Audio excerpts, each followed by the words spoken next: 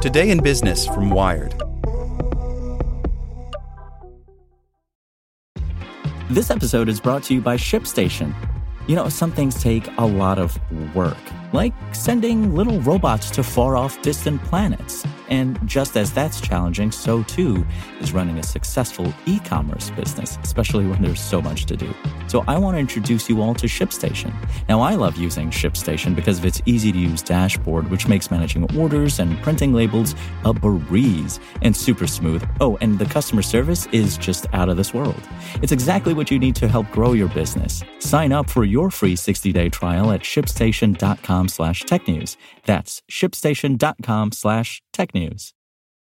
When you need mealtime inspiration, it's worth shopping Kroger, where you'll find over 30,000 mouth-watering choices that excite your inner foodie. And no matter what tasty choice you make, you'll enjoy our everyday low prices, plus extra ways to save, like digital coupons worth over $600 each week. You can also save up to $1 off per gallon at the pump with fuel points. More savings and more inspiring flavors make shopping Kroger worth it every time. Kroger, fresh for everyone. Fuel restrictions apply. Crypto groups Gemini, Genesis, and DCG sued for $1.1 billion fraud. New York's Attorney General has filed a lawsuit against crypto companies, including the Winklevoss twins' Gemini, alleging they misled investors. By Joel Khalili. In the state of New York, where Sam Bankman-Fried, founder of fallen crypto exchange FTX, is standing trial for fraud, the Attorney General has accused a further 3 high-profile crypto businesses of lying to their customers.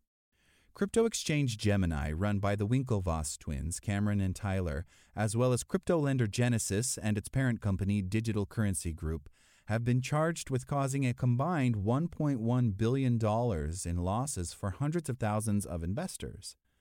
The civil lawsuit pertains to a program called Gemini Earn, which was marketed to customers as a safe and secure way to earn interest as high as 8% on crypto holdings.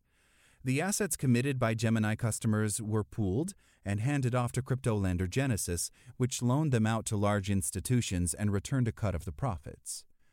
These kinds of crypto services were pitched as a better form of savings account to replace your bank, says Corey Clipston, CEO of trading platform Swan Bitcoin.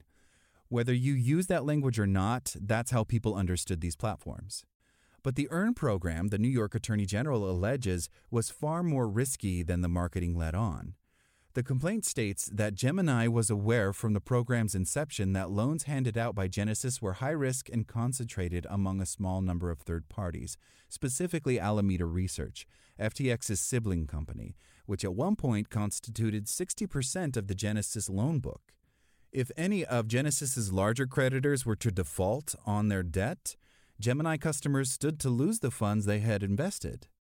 Lo and behold, when Genesis was caught in the FTX blowback in November 2022 and forced to file for bankruptcy 2 months later, Gemini Earn customers lost access to nearly $900 million of their money.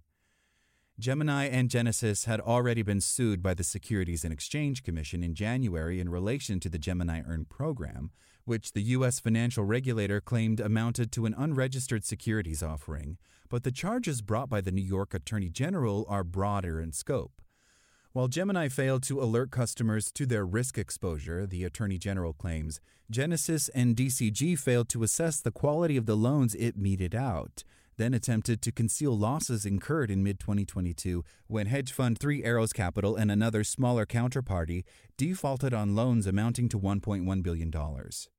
Soon after, DCG CEO Barry Silbert and Genesis CEO Michael Morrow, both named as defendants, are accused of making misleading public statements about the financial condition of Genesis. These cryptocurrency companies lied to investors and tried to hide more than $1 billion in losses, and it was middle-class investors who suffered as a result. Letitia James, New York Attorney General, said in a statement, "Hard-working New Yorkers and investors around the country lost more than $1 billion because they were fed blatant lies that their money would be safe and grow if they invested it in Gemini Earn." Gemini did not return a request for comment, but in a post on X, formerly Twitter, said it looks forward to defending ourselves against the lawsuit. Neither Genesis nor DCG returned requests for comment. The lawsuit filed against the trio is the latest in a line of civil cases brought against crypto companies in the U.S. this year.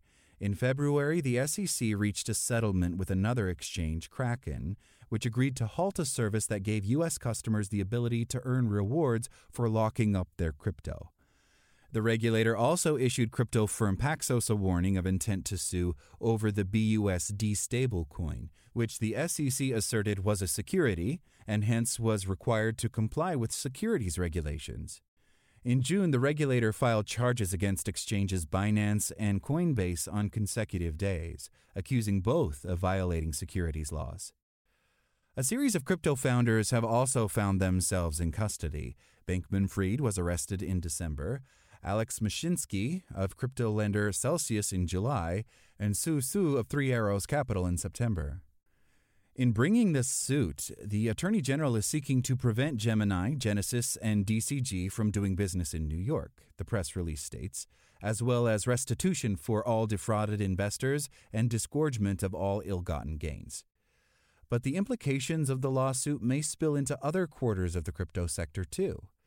The case could cause delays in the much-anticipated approval of a Bitcoin exchange-traded fund, a financial vehicle that would allow regular people to invest in Bitcoin through their regular stockbroker, speculates Travis Kling, founder of Ikigai Asset Management, a crypto asset management firm.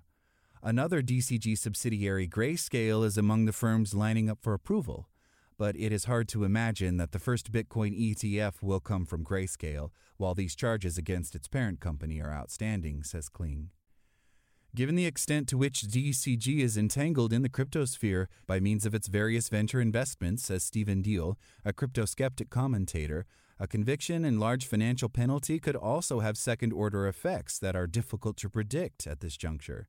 It's a massive holding company with affiliations with an enormous part of the American crypto industry, says Deal. It's a massive spoke in the hub of crypto. Meanwhile, the prospect of further enforcement action against members of the crypto industry looms. The final shoe hasn't dropped, says Clipston. Until offshore, unregulated, and opaque crypto businesses are brought to heel, I don't think it will stop. Thanks for listening to Wired. I'm Zeke Robison, and for more stories just like this one, visit us at wired.com.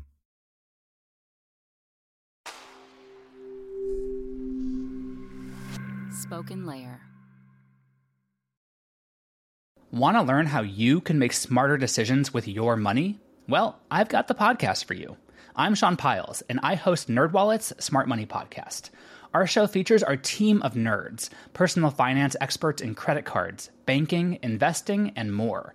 And they'll help you make the most of your money while cutting through the clutter and misinformation in today's world of personal finance. You'll get clarity on strategies to help you build your wealth, invest wisely, shop for financial products, and plan for major life events. Listen to NerdWallet's Smart Money Podcast wherever you get your podcasts.